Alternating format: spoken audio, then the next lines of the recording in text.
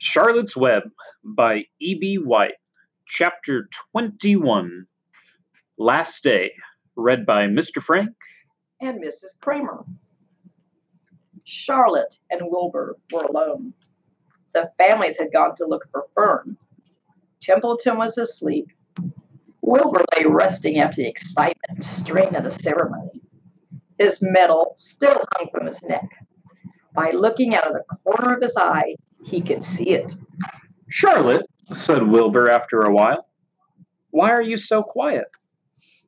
I like to sit still, she said. I've always been rather quiet. Yes, but you seem specially so today. Do you feel all right? A little tired, perhaps, but I feel peaceful. Your success in the ring this morning was, to a small degree, my success. Your future is assured. You will live secure and safe, Wilbur. Nothing can harm you now. These autumn days will shorten and grow cold. The leaves will shake loose from the trees and fall. Christmas will come, then the snows of winter. You will live to enjoy the beauty of the frozen world. For you mean a great deal to Zuckerman, and he will not harm you, ever. Winter will pass, the days will lengthen, the ice will melt in the pasture pond, the song sparrow will return and sing, the frogs will awake, the warm wind will blow again. All these sights and sounds and smells will be yours to enjoy, Wilbur, this lovely world, these precious days. Charlotte stopped. A moment later, a tear came to Wilbur's eye. Oh, Charlotte, he said, to think that when I first met you, I thought you were cruel and bloodthirsty. When he recovered from his emotion, he spoke again. Why did you do all this for me? He asked. I don't deserve it. I've never done anything for you. You have been my friend, replied Charlotte. That in itself is a tremendous thing. I wove my webs for you because I liked you. After all, what's a life, anyway? We're born, we live a little while, we die. A spider's life can't help being something of a mess, with all this trapping and eating flies. By helping you, perhaps I was trying to lift up my life a trifle. Heaven knows anyone's life can stand a little of that. Well, said Wilbur, I'm no good at making speeches. I haven't got your gift for words. But you have saved me, Charlotte, and I would gladly give my life for you. I really would. I'm sure you would, and I thank you for your generous sentiments. Charlotte, said Wilbur, we're all going home today. The fair is almost over. Won't it be wonderful to be back home in the barn cellar again with the sheep and the geese? Aren't you anxious to get home? For a moment, Charlotte said nothing. Then she spoke in a voice so low, Wilbur could hardly hear the words.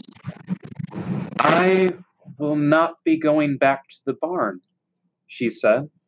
Wilbur leapt to his feet. Not going back, he cried. Charlotte, what are you talking about? I'm done for, she replied. In a day or two, I'll be dead. I haven't even strength enough to climb down into the crate. I doubt if I have enough silk in my spinnerets to lower me to the ground. Hearing this, Wilbur threw himself down in an agony of pain and sorrow. Great sobs racked his body.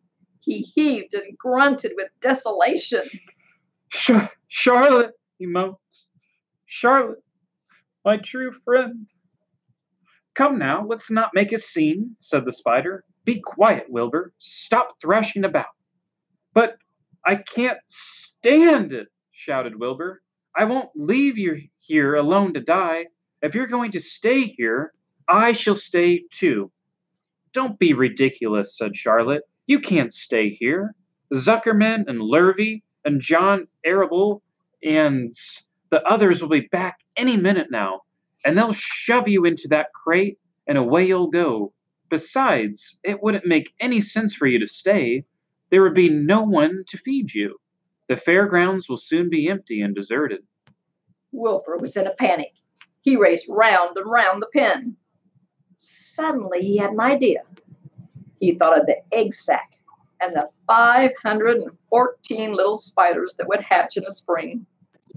If Charlotte herself was unable to go home to the barn, at least he must take her children along. Wilbur rushed to the front of his pen. He put his front feet up on the top board and gazed around. In the distance, he saw the Arables and the Zuckmans approaching. He knew he would have to act quickly. Where's Templeton? He demanded. He's in the corner, under the straw, asleep, said Charlotte. Wilbur rushed over, pushed his strong snout under the rat, and tossed him into the air. Templeton, screamed Wilbur. Pay attention. The rat, surprised out of a sound sleep, looked first dazed, then disgusted. What kind of monkey shine is this? He growled. Can't a rat catch a wink of sleep without being really popped into the air? Listen to me, cried Wilbur. Charlotte is very ill. She only has a short time to live. She cannot accompany us home because of her condition. Therefore, it is absolutely necessary that I take her egg sack with me. I can't reach it, and I can't climb. You are the only one that can get it. There's not a second to be lost. The people are coming. They'll be here in no time. Please, please, please, Templeton, climb up and get the egg sack. The rat yawned. He straightened his whiskers. Then he looked up at the egg sack. So, he said in disgust, so it's old Templeton to the rescue again, is it? Templeton, do this. Templeton, do that. Templeton, please run down to the dump and get me a magazine clipping. Templeton, please lend me a piece of string so I can spin a web. Oh, hurry, said Wilbur. Hurry up, Templeton. But the rat was in no hurry. He began imitating Wilbur's voice. So it's hurry up, Templeton, is it? He said. Ho, ho. And what thanks do I ever get for these services, I would like to know. Never a kind word for old Templeton, only abuse and wisecracks and side remarks. Never a kind word for a rat. Templeton, said Wilbur in desperation, if you don't stop talking and get busy, all will be lost. I will die of a broken heart. Please climb up. Templeton lay back in the straw. Lazily, he placed his forepaws behind his head and crossed his knees in an attitude of complete relaxation. Die of a broken heart, he mimicked. How touching! My! I notice that it's always me you come to when in trouble, but I've never heard of anyone's heart breaking on my account. Oh no, who cares anything about old Templeton? Get up, screamed Wilbur. Stop acting like a spoiled child. Templeton grinned and lay still. Who made trip after trip to the dump? He asked. Why, it was old Templeton. Who saved Charlotte's life by scaring that arable boy away with a rotten goose egg? Bless my soul, I believe it was old Templeton. Who bet your tail and got you back on your feet this morning after you had fainted in front of the crowd? Old Templeton.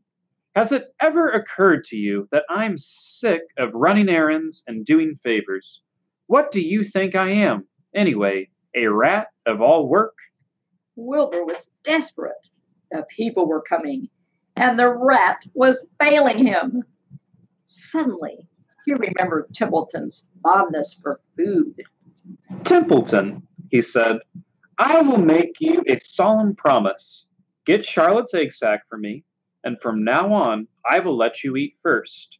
When Lurvy slops me, I will let you have your choice of everything in the trough, and I won't touch a thing until you're through. The rat sat up. You mean that? He said. I promise. I cross my heart. All right, it's a deal, said the rat. He walked to the wall and started to climb. His stomach was still swollen from last night's gorge. Groaning and complaining, he pulled himself slowly to the ceiling. He crept along till he reached the egg sack. Charlotte moved aside for him. She was dying, but she still had strength enough to move a little. Then Templeton bared his long, ugly teeth and began snipping the threads that fastened the sack to the ceiling. Wilbur watched from below. Use extreme care, he said. I don't want a single one of those eggs harmed. Just stuff tickets in my mouth, complained the rat. It'll worse than caramel candy.